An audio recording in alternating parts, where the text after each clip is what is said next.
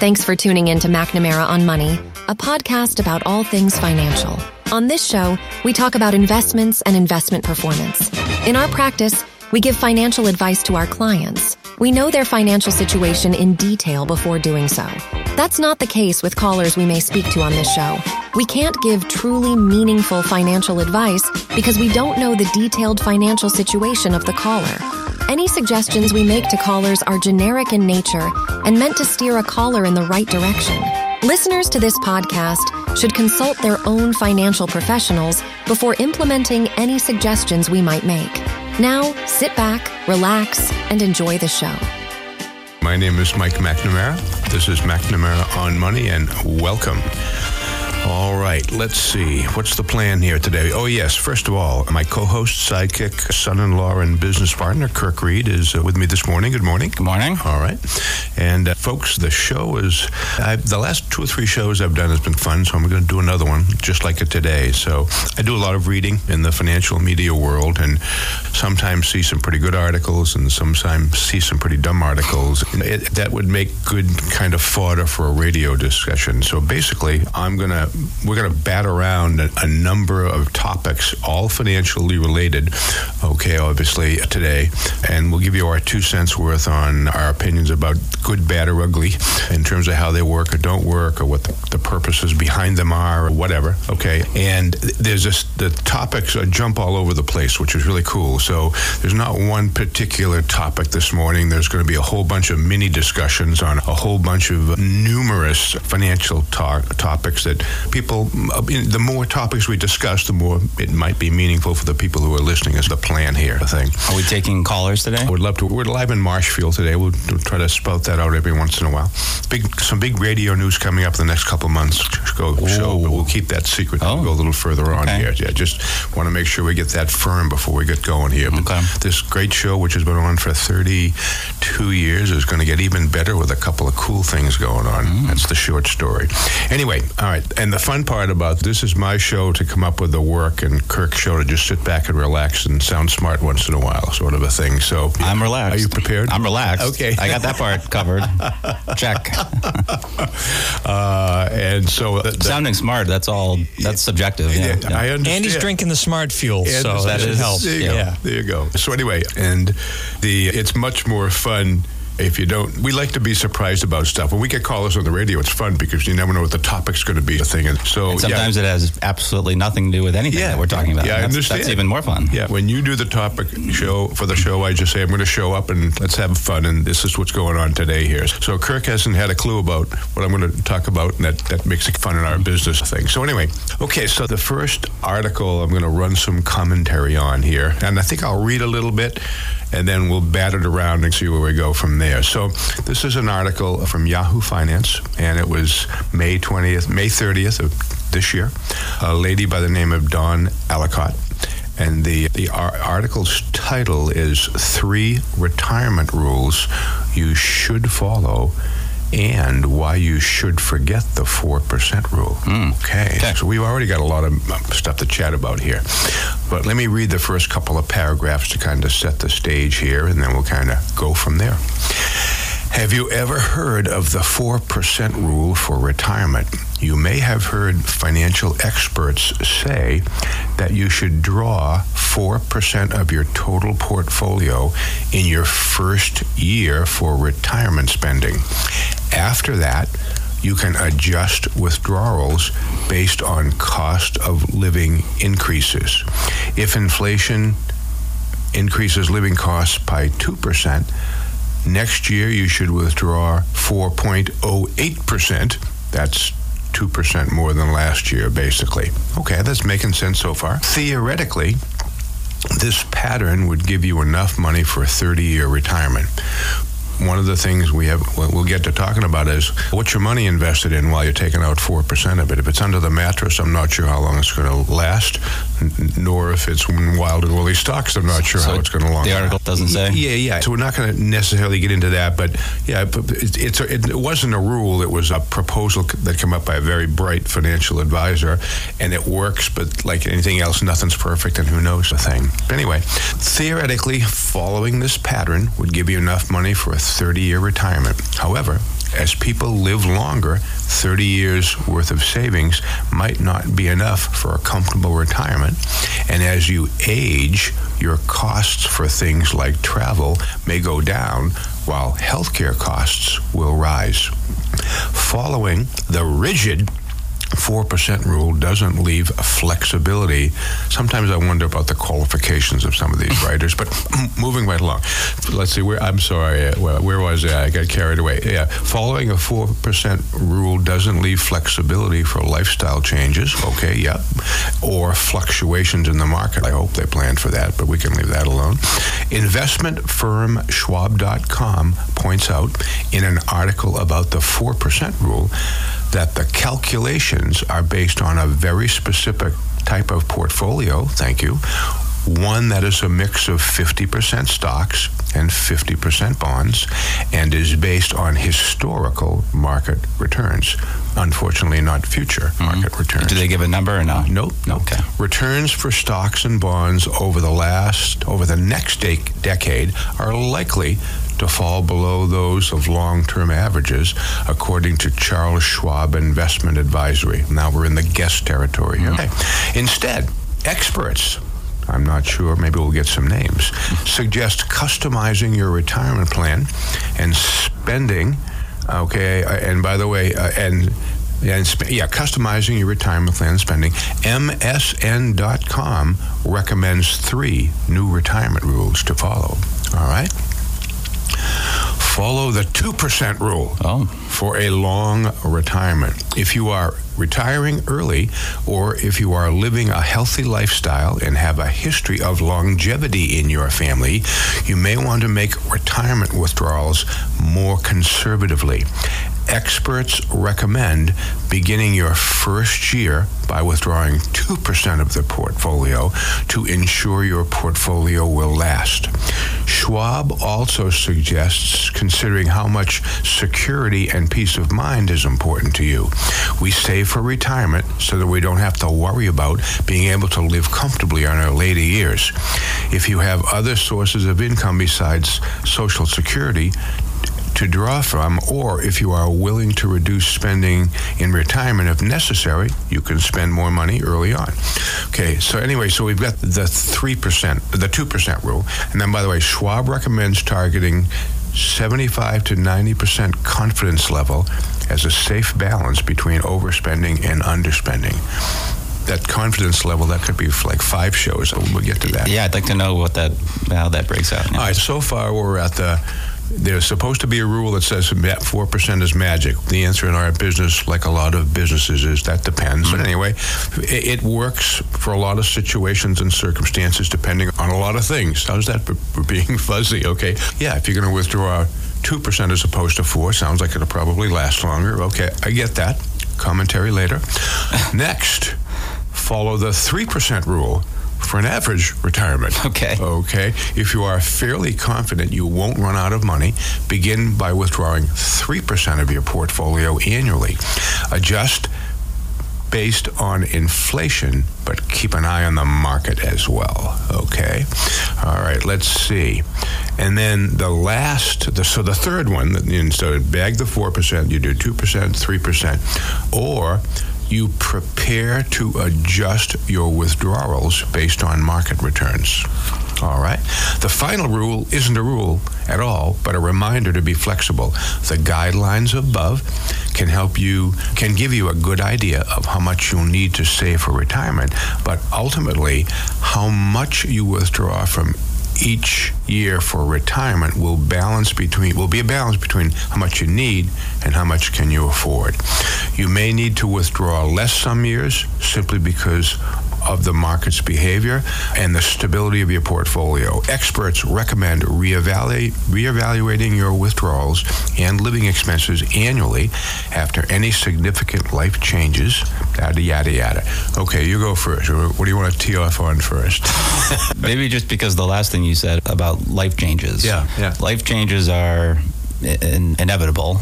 And that's one of the things we see all the time, right? So you make a plan for, you're going to take, here's your projected expenses, and we can do some math on how they're going to get bigger over time with inflation, which again varies from year to year. Try to pick an average that you think is reasonable. But then somebody needs a car. Somebody needs to help out their son or daughter. Some medical, something pops up that's not part of that 2, 3, 4%. And now that changes the math entirely. And so it's nice to have a plan or a rule of thumb, but you have to also account for things that you can't account for. And that's life. And that's why you need to reevaluate every year, is because things are going to happen and change. All the time. All the time. Yeah. So there's about 27 things I'd like to pick apart. We won't take too long. So, that percentage, it depends somewhat on what your portfolio is invested in and how it works. And I'll be extreme. If you had it under the mattress and we're withdrawing 4%, I'm not sure how long that lasts. I guess you could quite easily calculate if you try that. You could do that. Folks usually have some mixture of stocks or bonds in there, and the expected or hoped for return that they might be planning on, that kind of differs with those mixtures. So any of those rules, I guess the first thing is it depends on what you're invested in to begin with, for starters. An article like this, it's not inaccurate, but it's really big picture, and it doesn't get into anything, for qualifications or what might not work. It's just too generic, and I worry sometimes that people just read those numbers and say, I can do it with things. That's one thing. Probably the biggest reaction I had when I saw this is, let's see, 4%. People have income in Social Security or a pension. That's their guaranteed income. And then they need to take money out of their portfolio, and that money is so much per year. So how many people that are listening to us can live on 4% of their portfolio? It's pretty easy to do the math and see what that number is. Let's see, if you got $500,000 in retirement and you want to live on 4%, that's $20,000 a year. If you need 30, that's not an issue.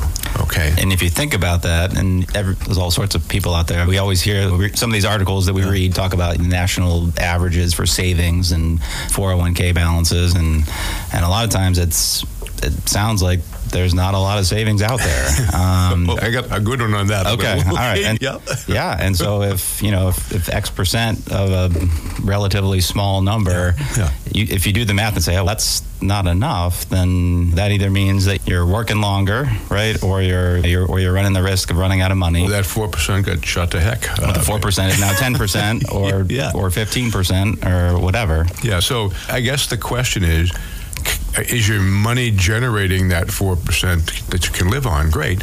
But let's use the $500,000 example just as a minute. Let's see. If you were going to follow the 4% rule and be happy, you could take out $20,000. If you're going to follow the 2% rule, what am I missing? That's $10,000. So I guess where I'm going with this is that the average person who builds up retirement assets can't live just on the dividends or interest from that portfolio. Right now, I'll make a guess. Don't hold me to this, folks, but I'm just doing an example. If you had a 60% stock and a 40% bond portfolio, by the way, we have a few of these in our business.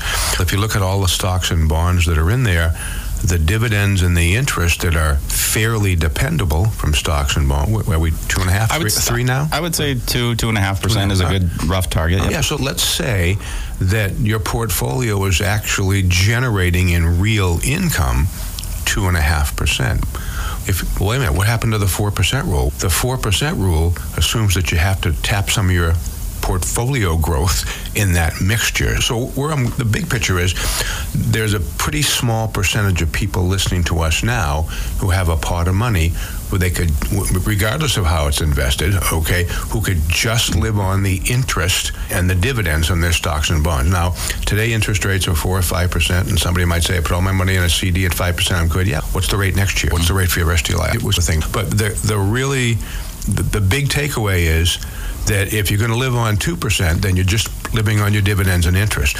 We work with a lot of motivated people in our practice who've been saving like banshees and working hard all their lives to make retirement happen. And what percentage of them can live just on the dividends and interest of their portfolios? And the answer is very low. Yeah, pretty few. Yeah. And we like to think we have a relatively select clientele. They're people who are worried about their money. So a lot of people who don't pay too much attention or don't know about it. 2.5% is the number, okay, if you're planning on just living on your interest. Wait a minute.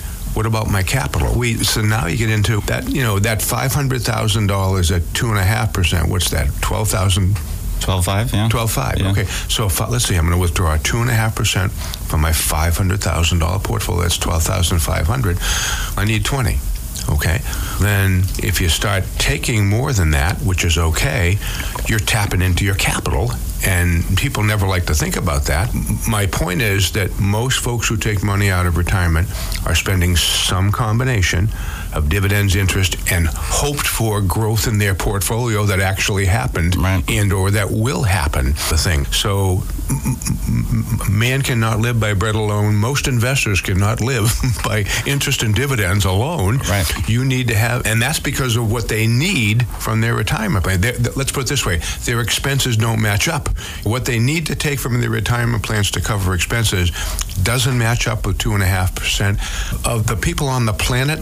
If that's more than 5% of the people that do that, I'd be amazed. It's probably a lot less. What do you think about that? I was just thinking about, I've had people say to me when we go through this exercise, and then they're like, just tell me how much I can take, or tell me how much I can have, and it's going to make my money last. Yeah.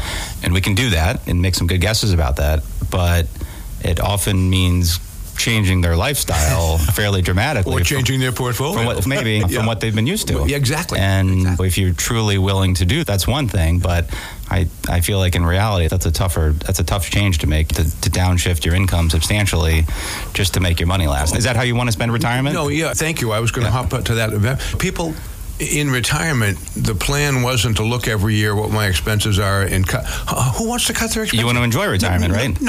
Nobody wants to cut their expenses, okay? Right. Let me try an example that's hopefully I can make the point. So let's assume you have a 60% stock, 40% bond portfolio. By the way, our professional guests, don't hold us to this, is think over the long run, maybe you can earn between 5 and 7% a year, long term. So let's just use 6 as a number, okay? So your portfolio, which is a 60% stock, 40% bond strategy, okay, it'll hopefully earn 6%. And by the way, we'll split that in half. 3% of that from dividends and interest, and 3% is growth. Folks, here's how it looks. If you're taking any less than 3% out of your portfolio, you could do that forever, okay, pretty much, and your capital wouldn't shrink. Okay, every time you step over that dividends, over that 3%, you're tapping part of your investment capital and taking more than just get dividends and interest. That's not bad or good necessarily, but that's what's happening given the circumstances. And so that's okay. The higher that number gets to 6%, the more your chances of not getting it increase to whatever the heck they are. Okay, people need to understand that. Okay, people cannot most people on the planet cannot possibly save enough money towards retirement to sit back today and take money out at 2 or 2.5% and live happily after. No, I'm sorry, it's just not where the world is, folks. It's very far and few between. Yeah, okay. And so if that's the case, then you have to start thinking about how are we doing this? And we're doing it, if you're over that 3% number, you're tapping into some of your portfolio's growth that has happened, and you may be tapping into some of it that's going forward. That every year that can change a bit based on that piece sort of thing. Not good or bad, but people have to understand that. And if you're taking 6 out of that portfolio, I'm taking 6. You're right on the Mendoza line there in terms of I'm taking everything it could potentially earn the thing. That's a more scary place to be than taking 3. Okay, and again, this is real generic, but I think you get the idea about that, folks. But then I think the balancing act is us showing what that looks like and what that can do to your long-term health, financial health. Yeah. And people say, I want to enjoy these earlier years of retirement, even if that means perhaps sacrificing down the road. That's what they're willing to do. It's that whole, I want to enjoy retirement. And following these rules are great. They're good rules of thumb. But in reality, it's very most people don't have the wherewithal to understand. Very tough to do, Exactly. Okay. Yeah, and to your point about it's shrinking. Oh, yeah, let's see. I love some of the academic articles I read in some of the magazines. All you have to do is, to make your retirement last, you have to cut your retirement expenses by 6% next year. People are going to look at you like you got three eyes. Okay, what? I'm going to cut. So people don't do that sort of a thing unless they absolutely have to, I guess, is where that would be the thing. So just the withdrawing funds, we just got about a minute here. So the withdrawing funds from your assets, your retirement plan, I guess take a look at what's interest and what's principal and what's growth, and maybe you can get an idea where you are. What was the last thing I want to chat about? Oh, no, the adjusting expenses is a laugh. Okay.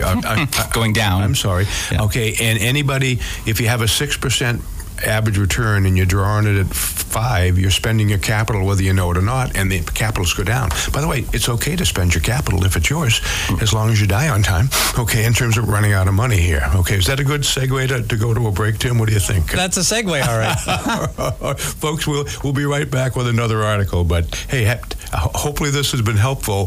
What you take out depends on a whole lot of things, and by the way, your expenses are the biggest ones, and unfortunately, that's what people don't know much about, their expenses and being able to get a hold of them and track them and carry them. So, scary stuff. This is Mike McNamara. If you're looking for a financial advisor, start by asking him or her 3 questions. Number 1, are you a certified financial planner practitioner? Number 2, are you legally held to a fiduciary standard of care for your clients? And number 3, do you only give financial advice and not sell investment products? These are all simple yes-no questions. If he or she doesn't answer yes quickly and starts talking, that's a no, and it's time to move on to another advisor. We're back. My name is Mike McNamara. This is McNamara on Money. Good morning, and hope you're having a good day so far. My co-host and sidekick and son-in-law, Kirk Reed, is here today, and we're having some fun batting around some financial media articles here and hopefully trying to make some sense of them. I wanted to take a minute and try to summarize that first half hour of the show here. So here, and help me out. If you're taking money from your retirement, folks, the first thing is you need to know what your expenses are, so that you need to know exactly how much you're going to take. Almost nobody listening knows exactly what their expenses are. And for most folks listening, okay, even if you keep it on a spreadsheet, it would still take you a long time to get the exact numbers for that. Given the search. And for 100% of the people listening, they don't repeat themselves year after year. There you go. Thank you. So number 1 about taking money out of your retirement plan, how much you're going to need might be the most important thing, but people they have a fuzzy idea about that. Oh, I'll take this. No, so how much you're going to need is number 1. Number 2, you probably should have an idea of what your retirement nest egg needs to earn for you to be okay. You probably don't, but you probably should, unless you're working with an advisor. And to use the numbers I did earlier, okay, if you have a return that you're taking that's just dividends and interest, it's probably about 2.5% or 3% today. Yeah, money market rates will change, folks. Don't get nervous about that. But so the bottom line is, if you are living on your dividends and interest from your retirement plan withdrawals, you are in Fat City and going to be just fine, and your kids are going to be happy because you're not touching your principal. Okay, if you're eating into the growth of your portfolio to get your income, and that's perfectly okay. It's your money and your growth. Okay, then your portfolio it's okay to spend that, but it's not as guaranteed as just getting the income. And it also means your dividends are going to be less because there's less pay. That's correct. Yeah. You're going to eat into them over time. Exactly. So if you're hopefully earning 6% and taking 3 or less, you're great. If you're taking 4, things are still fine, but you're going to maybe see you might see it shrink. If you get up to that 6, you're on the line and things could go south fairly quickly. So you should have an idea, folks, of what part of the return that you're spending on your money is the dividends and interest, and what part's the growth, and you have to just be careful about that. Okay, it's okay to spend your capital, it's yours.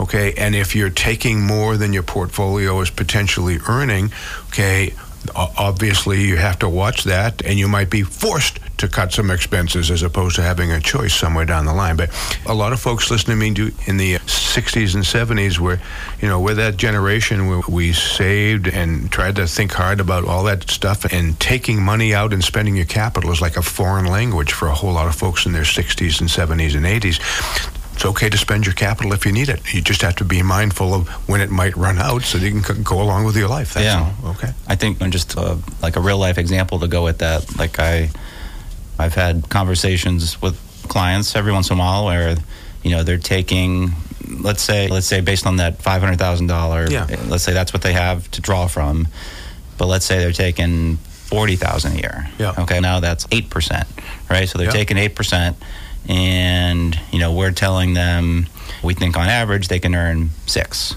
And so after a few years, they're starting to see, they're looking at the bottom line each year, and they're like, oh, it's getting a little bit smaller each year. And what can we do about that? Yeah. How can we stop that? And of course, one answer is that you can not take as much, but that's not the answer. That's not the answer. Yeah. They need that much. A lot of they're not living extravagant lives. Yeah. They're living normal / frugal lives, and that's what they need. Yeah. And so one other option as well, you could take on more risk with your investments and try to earn more, but who wants to do that? And that's not something we would ever recommend. Yeah, and it doesn't help that much as much as you would think anyway. The real problem is your expenses and your spending patterns, folks. And so sorry about that. Yeah. So the point about you want to have a high confidence about retirement and the fact that money's not going to run out. Unless you're listening to me with a comprehensive financial plan in place, or you're almost a rocket scientist with math and an engineer or a few other things, most people don't have the wherewithal to be able to do that confidence level thing and make a guess. So that's a plug for a certified financial planner and a comprehensive financial plan where you check that all the time with people who might be a little smarter than you. Okay? All right. The bottom line is most people can't live on just their dividends and interest, and which means most people didn't save enough to be able to do that. And that's okay. It's just, you got to be careful about that. All right, here's, to that point, article number 2. So this is, again, a Yahoo Finance article, May of this year, 2023, a fellow by the name of Brian J. O'Connor. Okay, if this financial business doesn't work out, I think I might become a writer and do some of these things. I think you would do well. Yeah, I don't know. I'm too brief and cryptic. I'm not exactly, whatever. Anyway, moving along. The alarming retirement mistake too many Americans are making. All right, you ready for this? The very essence of a retirement nest egg lies in the concept of patient growth and compounding of investments over time. Good to go with that, right? Yeah. Its purpose is to offer a bountiful reserve of funds when one bids farewell. See, I can't write like this. When one bids farewell to the workforce, ensuring a comfortable retirement. However, a disconcerting trend has emerged as a significant portion of younger workers succumb to the temptation of prematurely shattering their nest eggs. How about that, huh? Okay. That number. All right. The result is a tax bill, fines for early withdrawals, lost contributions, and a diminished or vanished account balance likely to come up short at retirement time.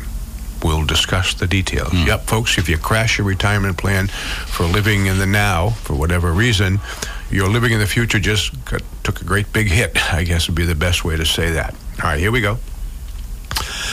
Let's see. According to a study from UBC Sauder School of Business, don't ask me where that is, more than 41% of workers who are leaving their jobs cashed out their employer-sponsored 401k retirement plans early. That's up from a pre-pandemic level when about 1 of every 3 departing workers withdrew cash or completely emptied their accounts, okay? There are a number of financial problems with such a move, one of which is because contributions are tax deferred, the withdrawals are treated as ordinary income subject to the worker's marginal tax rate. Translation, you take the money out, you're going to pay taxes on all of it, folks, and they're going to zap you for a 10% penalty more than likely, unless you satisfy a few emergency type related provisions, but you're still going to pay the taxes, basically. Okay. In addition, the Internal Revenue Service takes a second cut, that 10% penalty, for withdrawals made before age 59 and a half. Okay. Workers may also sacrifice some of their 401k employers' match if their account isn't totally vested. So you could take some money out, folks, and all of a sudden some of it isn't not there. as much as you thought, was it? Yeah. How many times have we met folks that we didn't know who took a slug of money out of their retirement plan to deal with a disaster, and then found out next April they had a tax bill and didn't have money for, sort of a thing. I was just, wow, okay. Oh, yeah, and another potential drawback from crashing early, and workers who take loans against their 401k balances must repay the entire balance before the next federal tax filing deadline. If workers don't repay the balance before then, the remaining loan balance is treated as a distribution and is treated as taxable income. All right, why don't you do a summary so far of what we're talking about here? As far as the 401ks, it's when I guess to go back to the first segment, we talked about how you're trying to save a good amount so that you can... Most people can't save enough anyway. So that you can withdraw at a relatively low rate to make the money last. Yeah. And so this is the other extreme, is taking money out, and now you don't have this money to grow and compound because you're taking it out way too early. Yeah. This puts you down the bottom of that scale about how you're doing in retirement. Yes. Yep. And you just outlined why all the bad compounding reasons that it does, because it's now you don't have these dollars working for you. And not only are they not there, but you're getting a big haircut by taking the money out early. If you're under 59 and a half and you don't qualify for any of those exclusions, there's 10% coming off, going to the federal government as a penalty. You got to pay taxes on all that money. So if you withhold that, it's another 20% plus or minus, depending on your tax bracket. Yeah. And then it's just, the biggest thing is those dollars are not there. They're not there growing for you and compounding. Yeah, I don't want to lose the thought. Compounding of interest is like the eighth wonder of the world. Back to that for a moment. It really is. Yeah. Okay. And folks, a lot of folks take loans against their 401ks. We've seen a few people in our lives over the time. They crashed a 401k. Okay. The loan got paid back out of the proceeds for smaller dollars, and you just got messed up all the way around, folks. And that's just the best way to say that. Yeah, loans. They can be a handy feature, right? Yeah. If for somebody in a pinch, it's as long as you can pay it back in a timely manner. And if not, then it becomes a little bit more of an issue. Yeah, and folks, if you have a chance, Google compounding of interest. As far as we're concerned, it's like the eighth wonder of the world. Okay, if you had to save. And I won't get numerical on this, but if you had to save $1 million for retirement, by the way, we can come back to target numbers for retirement as well, but if you had to save $1 million, okay, for retirement, okay, if you started at 20, it's a whole lot easier than if you started at 30, and it's a whole lot easier at 30 than it is at 40. Folks, the shorter time you have, okay, the less your money compounds, the longer. I often say, you're better off being young and relatively poor now because you can start saving early enough to work on that compounding snowball. Yeah. But folks, the numbers for investing $300 a month for 10 years and 20 years and 30 years and 40, they're staggering when you start to look at what you can accumulate. So it's really sad if you have to crash a retirement plan in your younger years because you passed on a whole lot of potential money in retirement. I guess you got to do what you got to do in your life if you have emergencies or whatever, but it's just, that ain't a pretty place to be, I guess is the best way to say that. And one of the things you mentioned earlier too about was sometimes if you take the money out from your 401k too early, is that you don't get all of the company money or the company match, which can be substantial in some cases.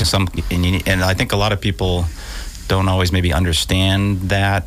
Even if, regardless of whether they're leaving the company, but if you're working there, if the company's willing to put money into your 401k for you, but you've got to put in some of your own dollars, please make sure you're doing that at a bare minimum to get, because that's just free money that the company's willing to give you. Yeah, and again, there are some folks who may have had to crash their existing 401k to do whatever, and they might not start it back up again for a year or two or three or four because they're still trying to recover from whatever situation. Now you're passing on that free money and the compounding of that free money over time. It just gets a little scary here. Okay, I'm gonna change it up a little bit. You might have to put a leash on me if I get going on this one. Okay, I want to be. I might get a little emotional about this, but anyways. So, do I have the 10-second button or whatever? Yeah. I won't. 5-second I won't swear or anything, but this just. I just get whatever. Anyway, here's the. A woman with 3 degrees who owes $250,000 in student loans at age 59 asked Dave Ramsey, who's a financial guru supposedly, for help, and was told her situation is disturbing. Okay, so there's a financial advisor who does all kinds of stuff on TV. His name is Dave Ramsey. I don't know him personally, never listened to him for hoop, but is he writing this article or somebody else writing it? I think somebody else is writing this article. Okay, so let me give you the bullets, and then we'll do a little reading here. The bullets are: LaHonda from Virginia told Dave Ramsey she was 59 and had over $250,000 of student loans. Bullet number 2, she said she was trying to make ends meet with 2 jobs and wanted the debt to go away. That's okay. And then bullet number 3, Ramsey said her situation was disturbing and she had to find a way to make more money. Okay, I'm just going to read the first. Okay, if you're a parent of a high school senior going to college, okay, or if you're somebody who just got into college and you're thinking about majors and work for the rest of your life, please pay attention to what we're going to talk about here. This is a perfect example of how to absolutely shoot yourself in the foot for the rest of your life. It's just math, right? Okay, it is disturbing to me and sad. Okay, so a little reading, and then I'll try to digress with as less emotion as I possibly can muster here. A woman in $258,000 of student debt called into finance expert Dave Ramsey's show to help her work out a way to pay it off. Oh, yeah, by the way, calling a radio show host on national television or whatever the heck it was, probably not a good way to solve your future's problem, but who knows? Okay, we tell people we don't know. We have this disclosure before the radio show. The advice we give you is generic. It doesn't apply to you because we don't know you. Right. I'm pretty sure Dave Ramsey didn't know this lady. But anyway, moving along. Okay, LaHonda said she was 59 years old and lived in Roanoke, Virginia, making around $60,000 a year in her logistics job. I don't even know what that means. She didn't give a second name. She told Ramsey she recently looked at her credit report and realized she owed over $250,000. She's 59 years old and recently looked at her credit report. Not when she was 22, okay, whatever, but good Lord, Ramsey said, what did you study and when? Aha, here it comes. Okay, ready? LaHonda said she had 3 degrees, which she paid lots of money for. The first was in multidisciplinary studies, okay, criminal justice, and religion. That was the first. No. I don't know what you do with that. But let me read that again. Yeah. And if I'm offending some college administrators, I apologize here, but not much. Okay, so multidisciplinary studies, criminal justice, and religion. That was one degree. That's 1 degree? 1 degree. Oh. The second was a master's in accounting. Oh, that sounds pretty good. And the third was a master's of divinity in theology and hermeneutics. Let me spell this. I can't even pronounce this. Hermeneutis. Do you know what that is? I don't. Good. Me too. I feel better now. Okay. So she had and on top of these 3 majors, only one of them would make any sense from what I'm reading so far. She has also taken on loans for her son's college fees. Okay, so she just checked her credit report and figured out she was in trouble at 59, has 3 degrees, 2 of them which are most likely almost absolutely useless in terms of earning money in your life. Okay. Financially speaking. I told you I was going to get I'm financially useless in supporting yourself and your family. Hard to make an income, maybe. Yep. Okay, thank you. I told you I was going to get excited here. Let's see. Okay. LaHonda appeared. The answer to your question is you have to make more money, he said. You have not monetized your knowledge base very well, okay? I'll stop there. We'll bat this around. We got enough time to do this, okay? So let's see, folks, okay? I have a bachelor's degree, a master's degree, and a PhD in education. And I'm going to start mouthing off about college degrees and what they're not worth and how you should look at them. A really long time ago, I think, people went to college and said, what kind of career do I want to have, and I want to try to prepare for that and support my family and go from there.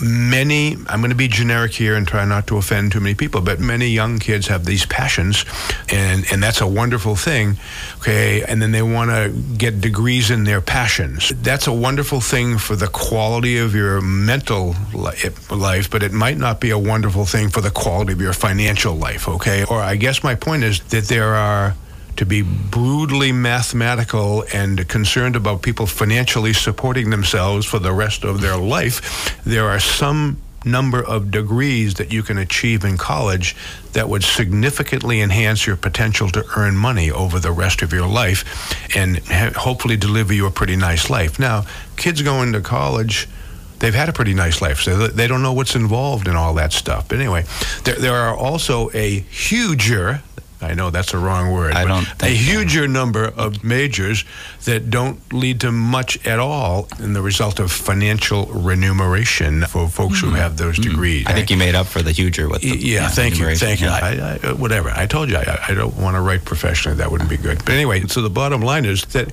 folks have to drill into your kids' heads, because your kids at 17 or 18 don't know about the rest of the... There's probably a small percentage of kids that go to college that are motivated, that want to be this, that, and the other thing, and actually go through and do that. How many 16 or 17 or 18-year-olds know what they want to do for the rest of their life? I can't imagine the percentages. How about you? What were you doing at 16? You going to be a mechanic or something with cars? Or yeah, what? I don't know. Sure. Yeah, I don't know. I was considering a priest at one time myself. There you go. Who knew? Okay. And you don't know what that thing was on that lady's list? Yeah. You're correct. Okay. But my point is that if you're going to pay some huge bucks for college folks, okay, somehow, and if it's your money, maybe somehow you ought to try to help your kiddo develop a plan for earning some money and being financially independent from you for the rest of your life, the thing, okay? And if a kid has a passion about this or that or the other thing, okay, minor in that, please, okay, in college if you like, and continue that. But how about you get a major, okay, that might provide you with some dollars and some income. See, they don't know the importance of this at 16 or 17 or 18. You might find out later and not be happy about what the decisions that you made. Go ahead. I'm sorry. Take a minute. I saw something the other day, and I'll tell you about it. That made me think about this. It's just that that's always been the traditional approach or pathway, right? You go to high school, then you go to college, and then you try to find a job. Yeah. And as the price of college has been continuing to climb, it's stupid. It's becoming.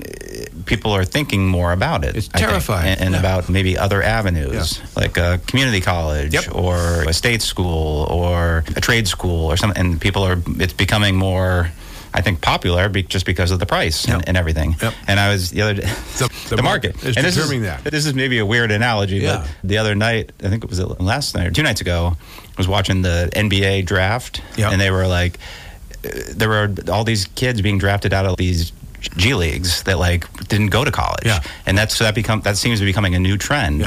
So they're not going the traditional route anymore because there are other ways to get to the same endpoint, and people are starting to do that. Yeah. So your point is maybe college all by itself is not appropriate for everybody, and you just might be able to make a few bucks going to some other places, sort of a thing. Right? And I have a tough time, I guess, saying that because I went to college and I thought it was a good experience. And let's see, what was your career choice when you were in college? That's beside the point. I was going to be a biology teacher and was for a year or two. Who knew? Yeah, right? okay. Yeah. But coming back to that, so folks, please think about this. Okay, if your child has a passion, that's terrific. If you do some research and maybe spend some time with your child about actually expenses and how much it's going to cost for them to either pay off their college loans or live their life, okay, that passion is reasonably compensating that person for that passion for the rest of their life, and you do the research on that, great. But if that passion doesn't add up to any kind of a life, I could name off a bunch of majors, but I won't pick on anybody in particular. But if that I want to be happy, this is my passion, I want to get out of school and be one of these. If that passion is either high risk that you're never going to happen, I want to be an actress, okay, or that passion is low income in terms of whatever those areas are, maybe you ought to have a plan B, okay, which is actually should be your plan A, and maybe your passion is plan B. It's, folks, ask yourself, if you're a parent, ask yourself, did you go to college? Okay, what was your degree in? Are you actually in a career that involved that degree? I'm not, okay? And are you making money? And what advice would you give to your kids? Okay. And again, I don't know that where I read this or where I heard this, but so I can't put too much behind this, but I feel like you're not making this up, is what I'm not making saying. this up, but okay. I feel like it used to be, or at least my understanding was that typically when you would go for a job of certain levels, right? Yep. Basically, they would require you to have a college degree. Yep. That was like a requirement to get into certain jobs, certain levels of job. And I feel like I have seen or heard that is changing. That is not always a requirement for the types of jobs that used to exist. Yep. And so I think it is changing. But I don't know. But the rest of the world hasn't quite caught up yet. Yeah, no, I understand. So I guess point number one is there are a number of ways you can do a college education. There's also a number of ways that you can not do a college education and make a whole lot of money. Plumbers and electricians, perhaps, for starters, or whatever. Yeah. Okay. If your child goes to a college and majors in something that's not going to be financially sufficient for them to be in even a decent life, what are the implications? Don't you, as a parent, don't you want to do something about that sort of a thing and steer that child in a direction where I really love this, I don't want to do anything else? You got it. You don't have a choice about life. Once the kid gets out of college, unless they plan on living with the parents forever, okay, they got to do something and make some money someplace. And that's where the emotional side takes over, and people forget about the finances. Yeah. That's just about right on the time, I think. What do you think? All right, folks, thank you, Tim. We'll be right back.